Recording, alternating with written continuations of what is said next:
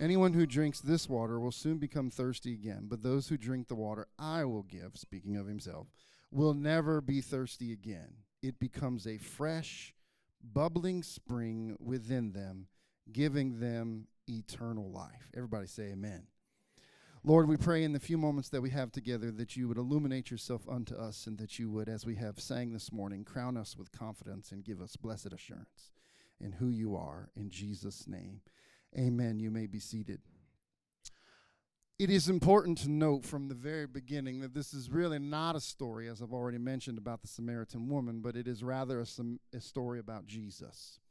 As we look at these 30-some-odd verses, we recognize that it mentions Jesus' humanity and that he's tired and that he has sent his disciples off to go get food, or at least they have decided to go. He's sitting at the well of Jacob, the well that he has given to, that he gave to his son Joseph. It's mentioned here in the text. The Samaritan woman comes up, and they begin to have a discussion in which Jesus initiates. We'll talk about a little bit of that in just a moment. I'm going to focus on the part of Jesus being the living water. Now, in doing that, we want to recognize that there's significance, and I submit to you that there is significance in both the literal and figurative meaning of living water throughout the Bible, to the point that I am confident that I do not grasp the fullness of what God says when he says that he is the living water. I practiced all week to give you the Hebrew pronunciation and just decided I'm not going to do that. But there is, the Hebrew word has a hard K in it. I probably could do it, but I decided not to show off. Thank you for laughing. I was hoping you would think that was a joke. But it should be significant to you that in Genesis 1, we start out at the very beginning, and here we are, no less than verse 2. It talks about, in the beginning, God created the heavens and the earth. And I don't have time to preach it, but he talked about the heavens. Just say heavens. So I'm confident that there are dimensions in which that we do not know of, figuratively, literally, and spiritually. Just say amen, because that is not my sermon. The earth was formless and empty, and darkness covered the deep waters. I believe that as we look at that, it talks about even like who we are without Christ. We're formless, we're empty, we're covered in darkness, and yet we're in deep water. How many have ever been in deep water? I think it's also significant to point out that the last chapter of the Bible, which only has 21 verses, you just dip on down, verse 1 of chapter 22 says, Then the angel showed me a river with the water of life, clear as crystal, flowing from the throne of God and of the Lamb. I'm convinced that our rivers here in the valley, the only reason that they have lead in them is to make sure that we know that there's a more holy and clear and more crystal water. But other than that, we got some pretty nice waters in the rivers. Just say amen, because then I'll get stuck preaching on rivers, and that's another sermon. But it says, it continues in verse 2, it flowed down to the center of Main Street. And then if you just skip on down to verse 17 in Revelation, it says, the Spirit and the bride say, come. Let anyone who hears this say, come. Let anyone who is thirsty, let anyone who desires to drink freely from the water of life. Just say amen. A good amen always helps me move on. So I think it is significant that both at the beginning of this book, we call the Bible, and at the end, we're talking about waters. We're talking about waters of the earth that are without form, and that the darkness shined upon them. And then yet at the end, we're seeing waters of the earth flowing through Main Street and saying, anyone that will drink, let him experience this life. Just say amen. So we find, and I'm going to work really hard to only talk about one of them, but there are four sources of water from God. There are four not touched by man, sources by God. They are wells that you don't have to dig. They're water that you can receive. Two of them are literal and two of them are spiritual. Number one, we get it from rain and snow. That is literally water from heaven. They have tried and they continue to try, and I believe there are places where they do different things to attempt to manipulate the snow and to put the conditions there. But especially from a biblical standpoint and for a practical standpoint, that rain and snow come from heaven. And I know when you're shoveling your driveway in the middle of January, that maybe doesn't feel like snow came from heaven, but it did not come up from the ground. Number two, springs. I don't know How many of us has experienced this? Because most of us go to a tap and turn on a faucet, or we go to a store and buy it in a bottle. But there are natural living springs that gurgle up out of the ground.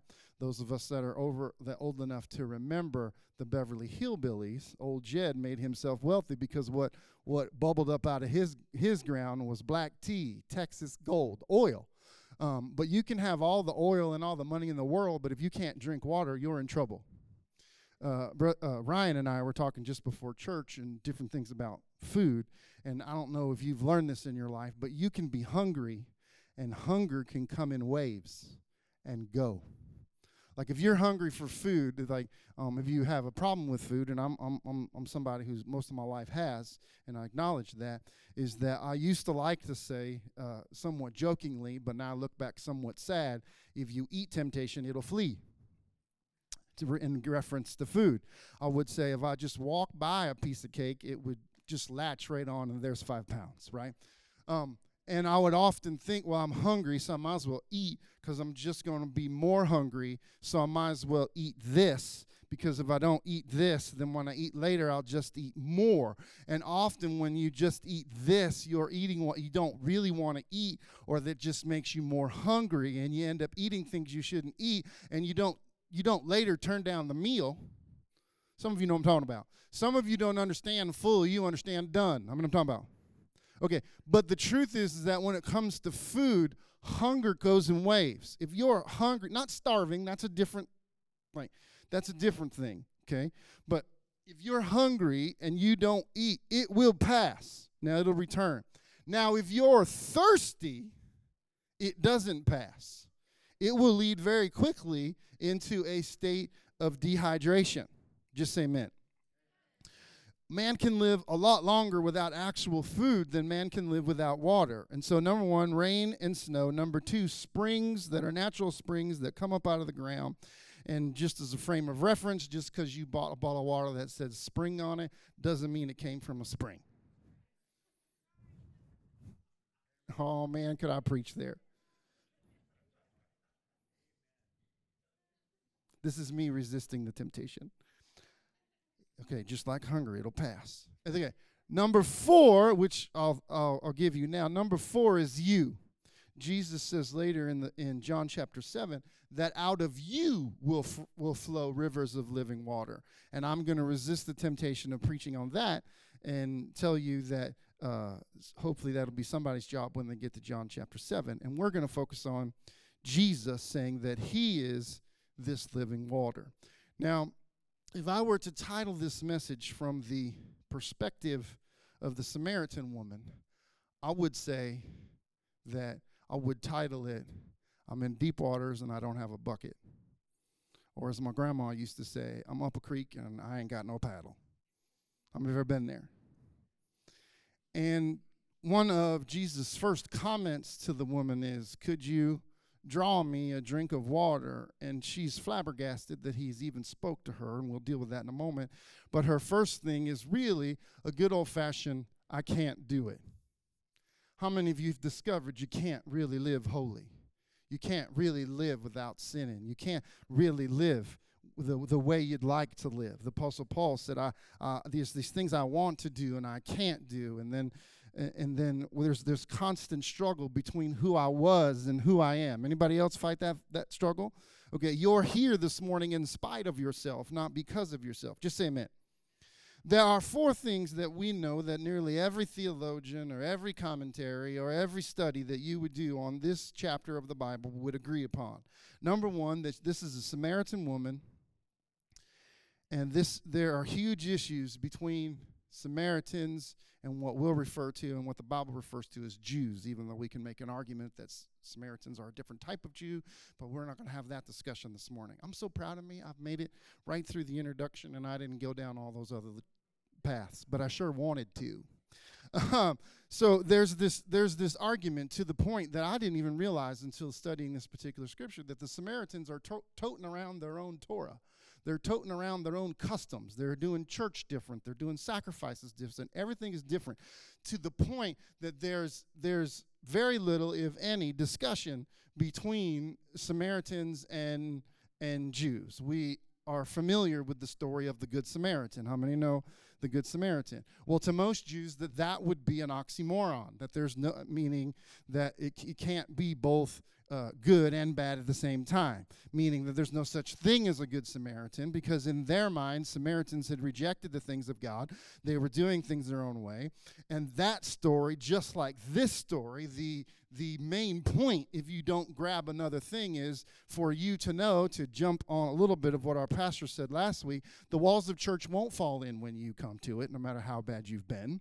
If you come to Jesus, you won't be rejected. That faith coming alive in you will always return unto God. There isn't a sin, a thought, a situation, a haughtiness, a richness, a poorness, an addiction, a striving, a teaching, a learning. There isn't a thing that we could do to be rejected by God except to reject God ourselves. That's it.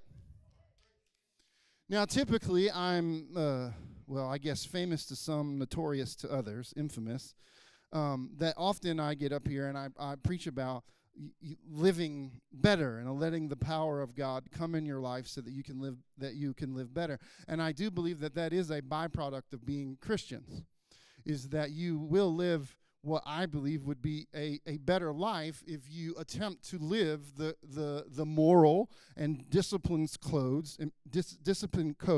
And by discipline, I mean prayer, church attendance, things of those nature. It will lead to a better life. Now, I didn't say a richer life, a more famous life, a trouble-free life.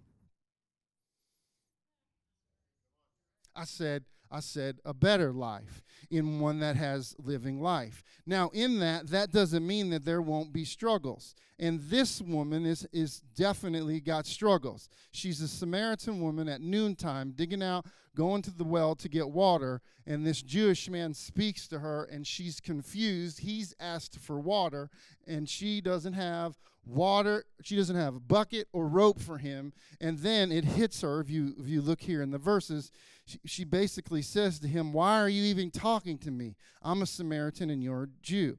So the second thing that everyone agrees upon when we look at this is she's not just a Samaritan, she's a woman.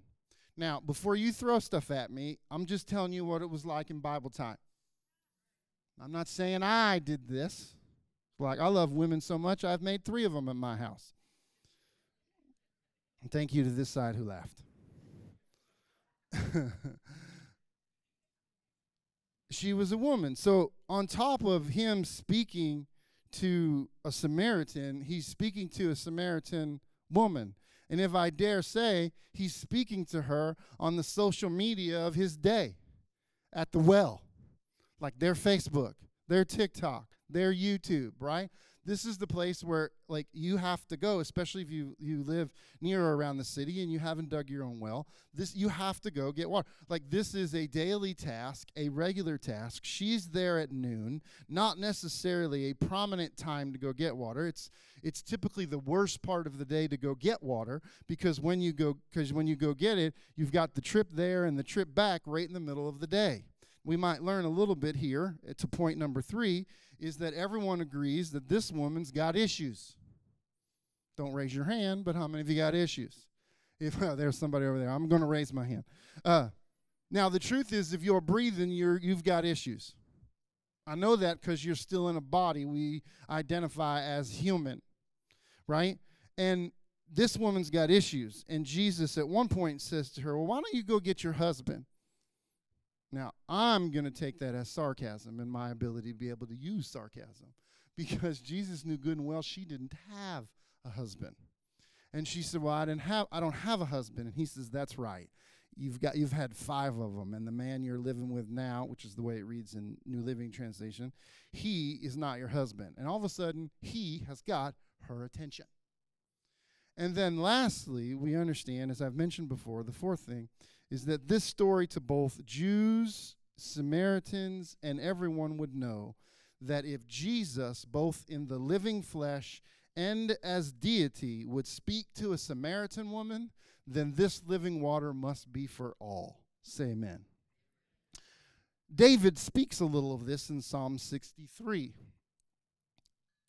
Often when we look at the Psalms, we don't always look at the introduction. But before we even read Psalm 63, we can see that David is in the wilderness, or he's in a dry place. Verse 1 starts off with, "O God, you are my God. I earnestly thirst for you. My soul thirsts for you. My whole body longs for you in this parched and wearied land where there is no water." Psalms 42, it says, "As the deer longs for streams of water, so I long for you, O God. I thirst for God, the living water." The problem with mankind is that we will fill our thirst with something.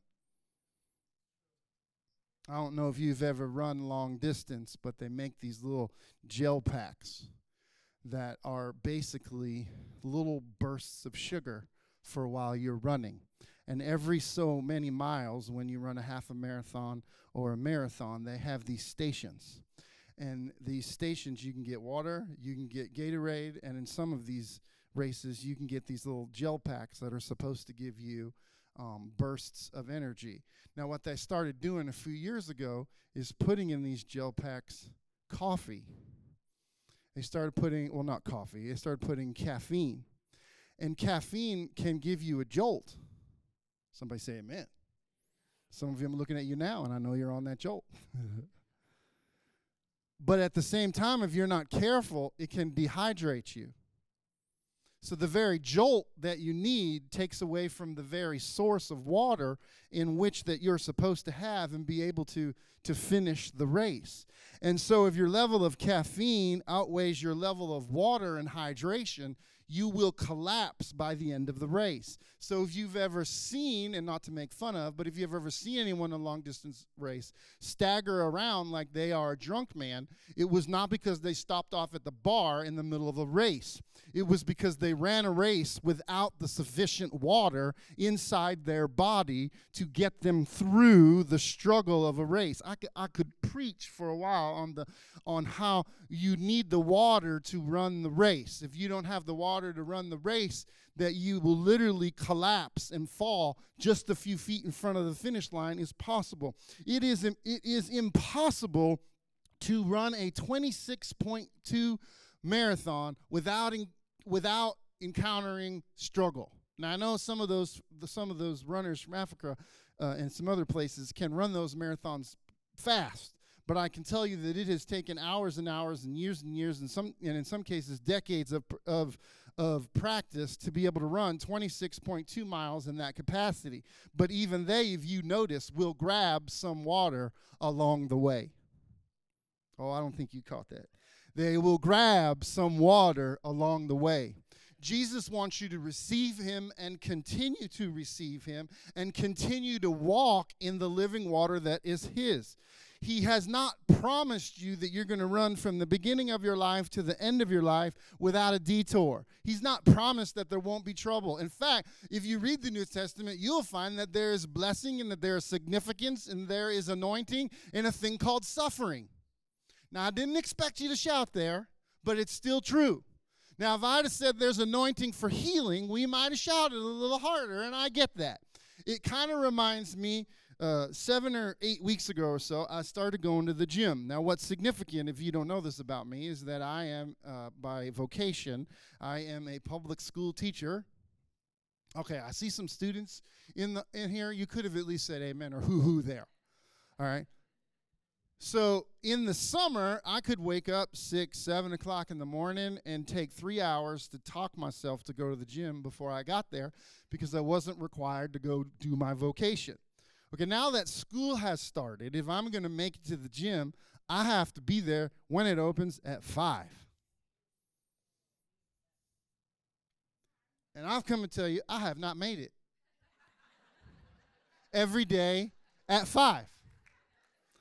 I've made some days, and my wife brought to my attention that every time I'm working a machine, you've got this little towel where you wipe it down so that your anointing doesn't get on someone else. And my wife describes that every time I finish a machine, I finish it like this.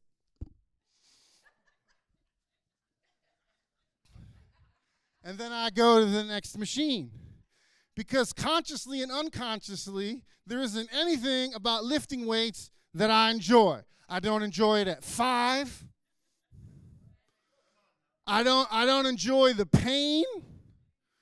I secretly and now openly hope that it's a week that I'm going up in weight because now I only have to push it 5 or 6 times per rep instead of 10. There isn't anything about the gym that I like.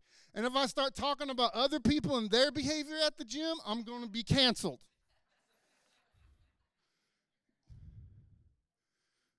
Because those that are fat at the gym make me feel bad about myself. The ones that are thin at the gym make me feel bad about myself. The ones that are working at the machine that I want make me feel bad about myself. The ones that are lifting more weight than me. There isn't anything about the gym that I like. I don't like it at 5. I don't like the press. I don't like the leg. I don't like anything. And at 50, none of it likes me. Now, I do like that I lost 4 inches in the waist. I do like that, I'm not allowed to show you, but I do like that some muscle has developed. Some fat has been scared away. Now, don't be saying I got plenty of other fat. I know I do. My intellect is aware that everything at the gym is good for me. Everything about it. Lifting, getting out of the house, sweating, all of that is good. But nothing inside my brain goes, woo! It's another great day to go to the gym. I could not loathe it more. I hate it with a passion. I like the results.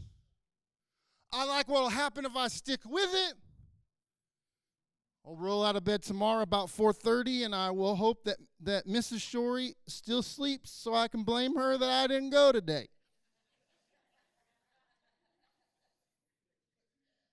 I hate it.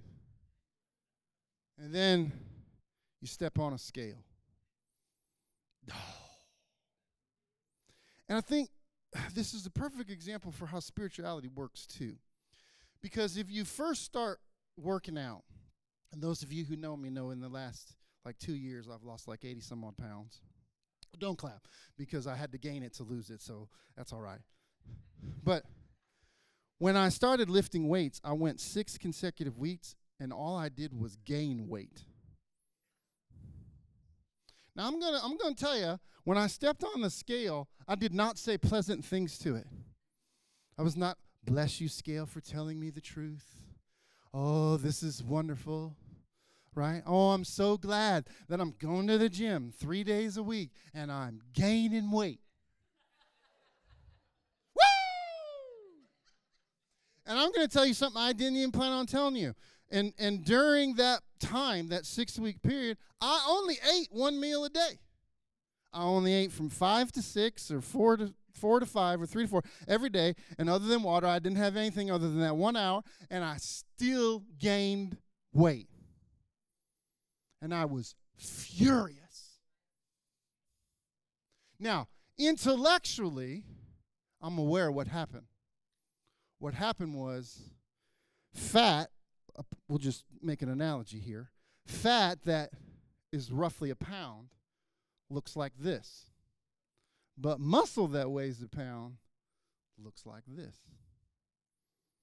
Fat just attracts more fat. In fact, if you don't eat enough calories, fat will go, oh no, we're not going anywhere. He's starving himself. And on top of that, I have proved to be true that if there are weights in your body that you've been stuck at, let's just pick 120 pounds and laugh, because that's probably my right toe. But if you were 120 pounds for, say, 5 or 6 years, the next time you come, I'm trying so hard not to hit this, I almost dropped it. If you are 120 pounds for a long time, the next time you get to 120 pounds, they call it a marker, and your body will hold on and say, we don't want to let go of this weight. We don't want to let go of this fat. Now, the powerful thing about muscle is the more muscle you have, the more you can eat because the more it'll burn. Fat doesn't burn anything but years off our life. I mean, I want buffets, feasting. I want to go to a buffet and just stay all day. I want ice cream. Oh, I'm about to have a holy fit now. Who likes cheesecake? Woo! But I went through a time of avoiding those things to the point poor brother Ed was in the back of this very, very building. He was in the cafeteria area there, the kitchen, and he opened up this beautiful looking cheesecake. And he said, "Oh, Craig, do you want this?" And I acted like a former crack cocaine addict who just been offered a snort and went, "Oh God, Ed, no!" And not because I didn't want it, but because I knew that I did. And the point is, this is the life of us as a Christian, not just as a sinner. Jeremiah 2, look at what he says. For my people, say my people. Say it again, my people. He's not talking to heathen. He's not talking to those that weren't wise to the things of God. He says, my people have done two evil things. They've abandoned me and the fountain of living water, and they have dug for themselves cracked cisterns that can hold no water at all. That sounds like me at the gym. You would think, now, work is a different story. When I get to work, I'm good. Like, I can't remember too many times in my life that I showed up for a day of work, whatever the job was, and thought, I'm leaving here in an hour. For me, 95% of the battle is to be prepared for work and to show up for work. But the gym, I have to talk myself into every machine. Like, I'm not going to do that machine. I got bad knees. Oh, I hate that machine. I got this knot right in my shoulder. I hate that machine. And then I try to do two machines at the same time. Now, let me explain that before you go. How's that possible? Is you do a rep and then you rest. Oh, I don't think you grasp that spiritually. You do a rep and then you rest. Or could I say, you drink the living water and then you have to work out. You experience Jesus and then you have to work out. And then he has to work it out in you. And so for me, I try to get two machines, so you do these reps and then you rest. And then what I try to do is during that rest period, go work out another muscle so that I can get out of that godforsaken place as soon as possible. And for the record, it's a wonderful place, and the people are nice, and the people at the gym are nice, but I hate it because it is a place of moving. And as some of you know, I had COVID pneumonia and almost died, and most of the weight groups and muscle groups, I had to start at the lowest setting, like 20 or 30 pounds to start. And that's really nice. Some 12-year-old comes by and is pushing 80, and you're at 30 because you've lost every piece of muscle that you've had. And it's a place to really find out where you're at physically. And usually where I'm at is wanting and lost and not happy.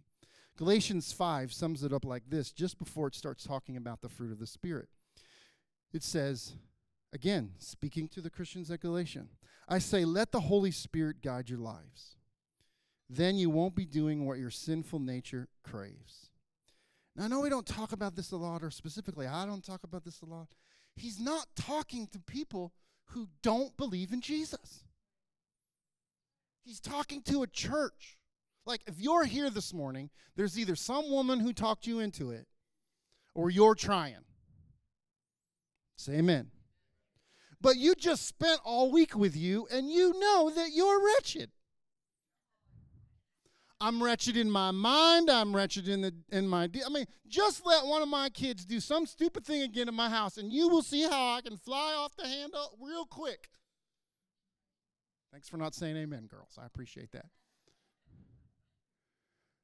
Like, I have to hang out with me, and I don't like working out, spiritually or physically. I love standing and worshiping the Lord and feeling all the doodads, but none of those help me on Monday when some kid in first grade cusses me out.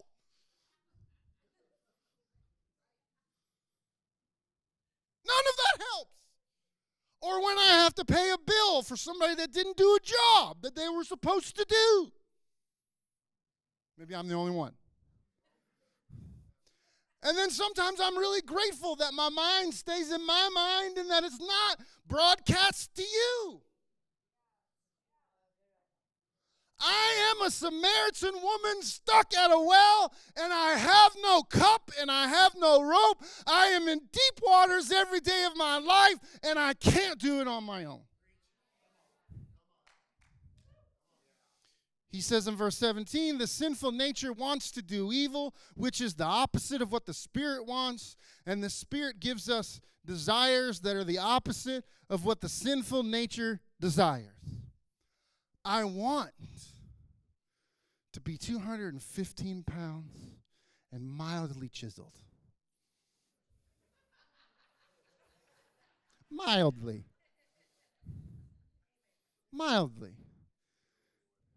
I want to look like the rookie who's my age and my height on the TV show The Rookie, minus the hair.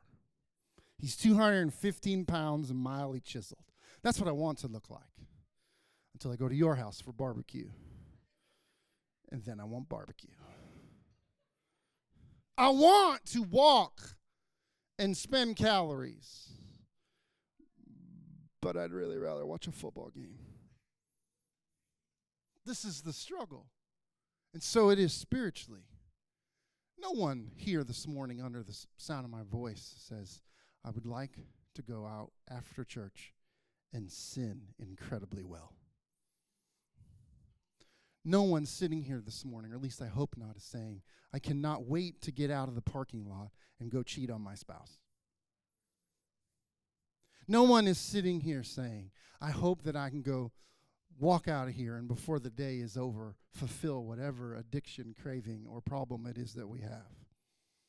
Now, what I'm about to say is somewhat facetious, but somewhat true. I used to say I love fat people because when they're like me, when I can see them coming, I know what their problem is. You skinny folk, I know you got a problem, I just can't see it coming. Because the New Testament says, lay aside the weight that so easily besets you. We all have things that we deal with. And I want to tell you that in those moments, Jesus is still saying, drink from the water. Here's the three things or the four things that Jesus does in this story. Jesus speaks to her. Now, there's a couple stories in the New Testament, like the woman with the issue of blood and who touched and reached Jesus, and those stories are powerful. But most of the stories in the gospel is more about Jesus reaching out to people than people reaching out to him. Just say amen. Jesus speaks to her, and he gives her a word. If you can just get a word from the Bible, I'm healed. I'm saved. I don't always feel saved. Oh, I expected a little amen there.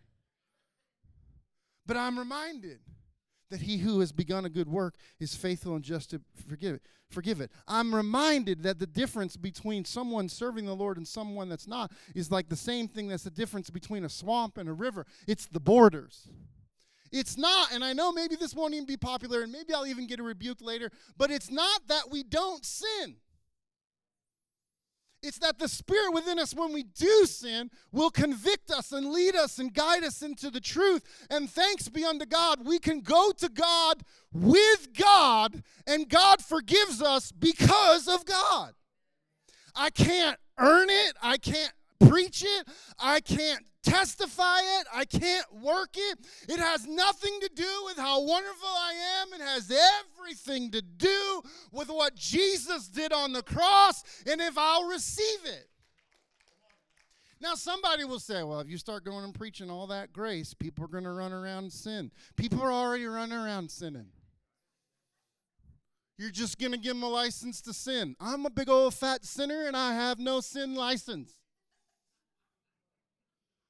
Now, we don't talk like that because we're concerned that you're going to think that means I'm having an affair or I'm doing some terrible thing. When I say I'm a big fat sinner, it's because that I understand to be guilty of a little of the law is to be guilty of all of the law. That when I understand that when I know to do good and don't do good, to me it is sin.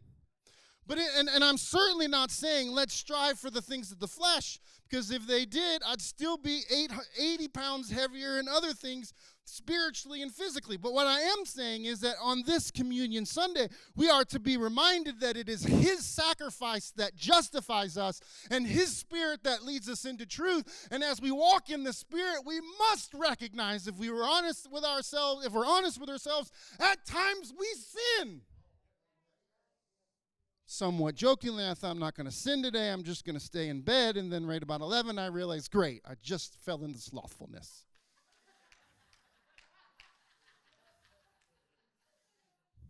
It's impossible for the human nature since the fall of man to not sin.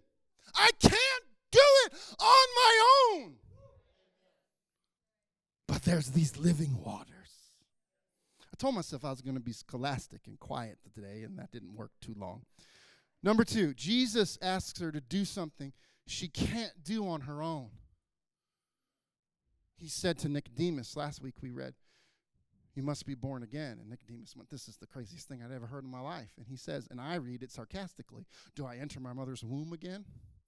And if his mother had been in the room, she would have slapped him at the thought. And Jesus said, of course not. God is constantly asking you to do things that you can't do. You can't be holy. You're not going to come pray some prayer and all of a sudden just be able to be holy. That's not how it works. I don't know if you have some sort of hobby that you enjoy that requires you to get up in the morning, but when I was a full-time pastor, pastors would often get together about 5 o'clock in the morning and be the first ones on the golf links. And I'd feel bad. I'd be sitting at the tee and I'm like, I don't get up at 5 o'clock in the morning and pray. I'm not that excited about 5 o'clock prayer. And the times that I do get up at 5 o'clock in the morning prayer, something like this will happen.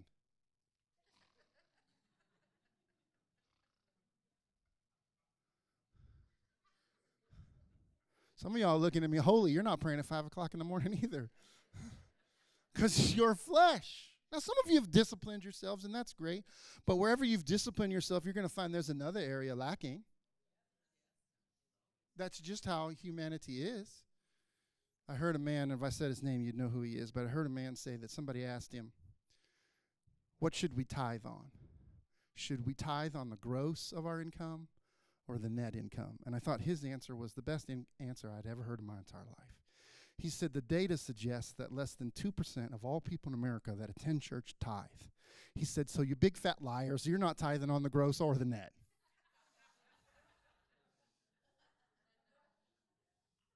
And isn't that something? That would be like, well, should we read the NIV? Should we read the King James? Should we read the New Living? And statistics would show that most of us aren't reading it at all. The point of today's message is for us to not feel overly guilty about ourselves. But if it applies, then you're welcome to wear that. Because the third thing Jesus does do is he brings her to the face of her reality. Now, I'm guessing a woman at a well who's had 5 husbands. Now, here's what we don't know. We don't know if she had 5 divorces. Now, keep in mind, back in this day, it would be impossible for a woman to demand a divorce. It would have to be the man. Right? So she didn't marry 5 men and then leave them. She married 5 men in some combination of they either passed away or didn't want to be her husband anymore. And now, if you read it the way that it is worded in the New Living, she's living with a man. I know you thought that only started to happen in 2023. I know you thought that people didn't live with each other outside of wedlock in Bible day. I know you thought that everything was holier and everything was better, and if we could just go back to Bible time, we'd all be holy and we'd all be wonderful. If we didn't have Facebook, people wouldn't leave their wives. No, they still had the wells. They still had human nature. They still had sin. They still had problems. And it's always about making sure that Jesus is a focal point in our life. Say amen. Jesus makes her come to face with her sin. Now, here's what's different from this woman and many of us. She comes to face with her issues. Now, if you read the rest of the story, she later eventually says, who's told me everything I ever did. So what I'm about to tell you is just Craig Shorey's guess. There's no biblical place to find or no history to find this. I don't believe that he just talked to her about her relationship with men. I don't believe he did. I believe that he mentioned other things in her life, And John, as he tells this story, doesn't have to say the other things. Because as far as anyone reading the story, they already know she's a no good Samaritan. And again, don't throw it at me. I'm just telling you the culture, not me. She's a woman. She's not married. She's living with a man. She's been married 5 times, some combination of widow or death or divorce or something. And here she is at noon hiding out to get some water. And this Jewish man speaks to her and tells her of all these sins in her life. John already knows this. He tells the story that anyone from that day would read this story and go, whoop! If he'd save a Samaritan woman, there's a chance for me. And I'm telling you, there's more than a chance for you. There's the gift of God for you. There's belief for you. There's power for you. I'm not telling you you're going to walk out this door and all of your addictions are going to miraculously walk away. I'm not telling you you're going to walk out that door and you're never going to sin again. In fact, if you get in the car first and some of your other families make you wait, you may sin before they get to the car.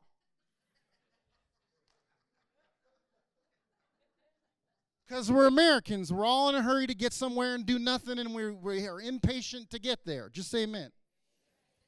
But here's the last thing that Jesus does.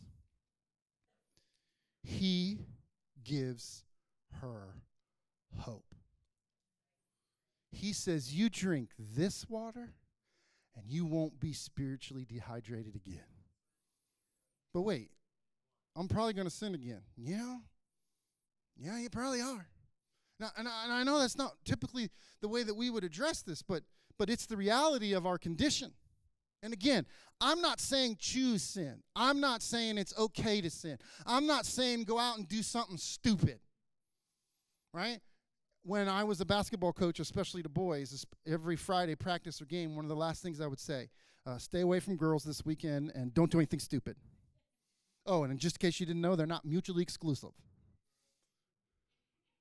Because I knew that if we didn't have a Saturday practice in the morning or we didn't do this or that, there was no telling what they would wander into, left to their own devices, and how it would not only affect the team, but could affect their lives. And so I'm not suggesting that you run out and do something stupid, but I am suggesting that this is a really great place to be if you are stupid. Because I'm stupid. I've been stupid. I'm going to be stupid again. If you don't think you're stupid, just go ahead and look at how you spent your money last month. Most of you will get a real clue.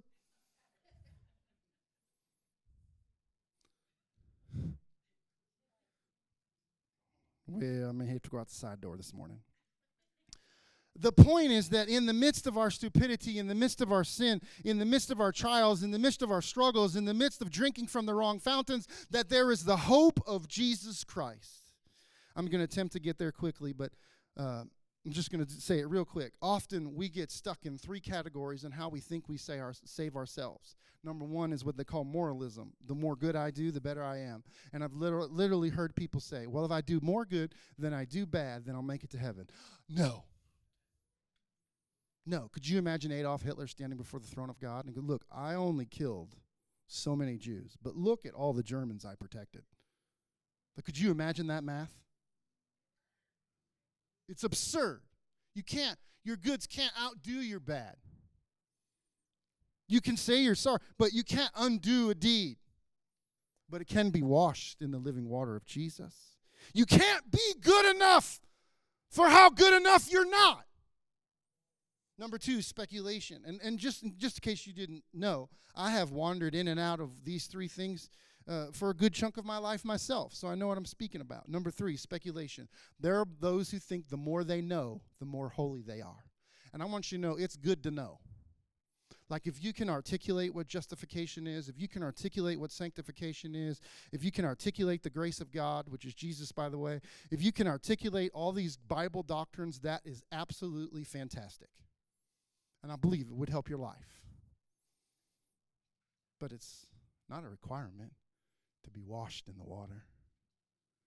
I don't see anywhere where this woman at the living well, at the well, all of a sudden ends up in 8 weeks of Bible study, which I'm not degrading. I want to always be in Bible study. We should want to learn.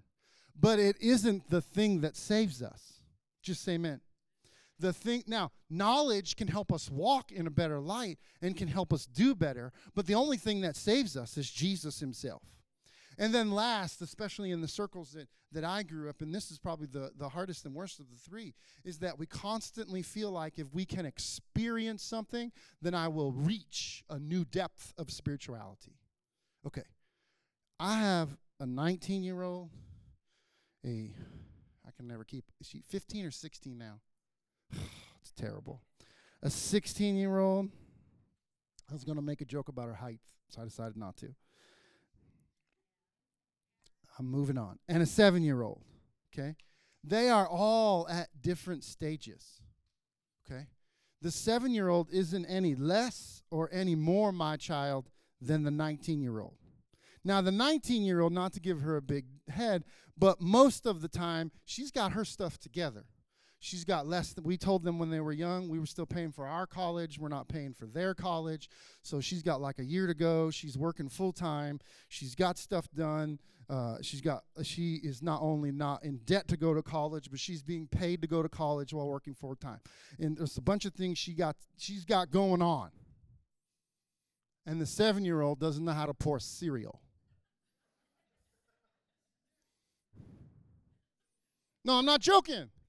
Like, I got one, and each one is just as much a daughter as the other. The only thing that matters is, do we receive Jesus Christ? And are we willing to do, through the power of God, Him to allow His Spirit to wash us and work through us? Now, if when my 7-year-old becomes 19, she still can't pour a cereal, guess what? She ain't going to be eating cereal. So yes, there has to be growth, but there is no power, there's no extra credit, there's no deeper this or that because you think you got a word from God. The word that really matters is the word of God we call the Bible. As the worship team comes, I'm going to try to land this thing because I got at least 3 more hours of worth of stuff. I'm just going to say this. Thankfully, we look to Jesus, who did the work for us, who is the living water. God's law and God's judgment satisfies our the moral requirement in Jesus' death alone. This woman at the well is utterly and completely forgiven through the grace of God. The new reality that comes to us today when we receive faith in Jesus is just like this Samaritan woman, is that the word of Christ, Jesus alive in us, is enough. I say to you this morning, no matter what you've done, no matter what you're planning to do, no matter what the circumstances is, drink of this water today that is called Jesus Christ. We are not forgiven by our good deeds or how much knowledge we have or some secret special experience, but rather we are connected by one thing and one thing alone, Jesus Christ.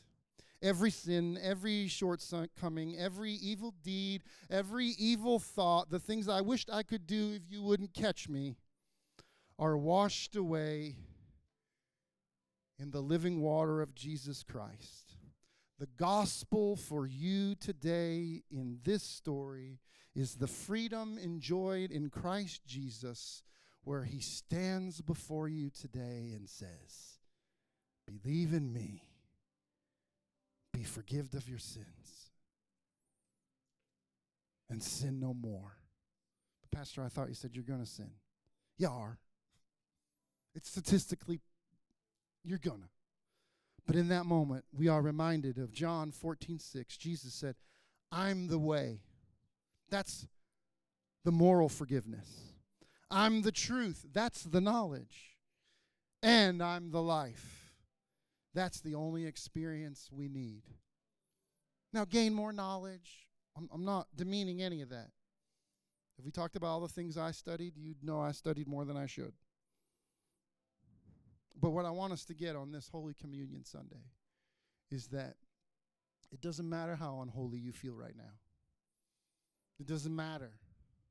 What matters is, will you let Him make you holy this morning? Will you drink of the water? The end of the story is beautiful. She goes back to the village. And in my mind, people she was hiding from. And says, hey, there's this man down there at the well who told me everything about him. And that woman went back to her village, and they were so excited. They talked Jesus into staying 2 days. And many came to the forgiveness of sins through Jesus before Calvary even happened.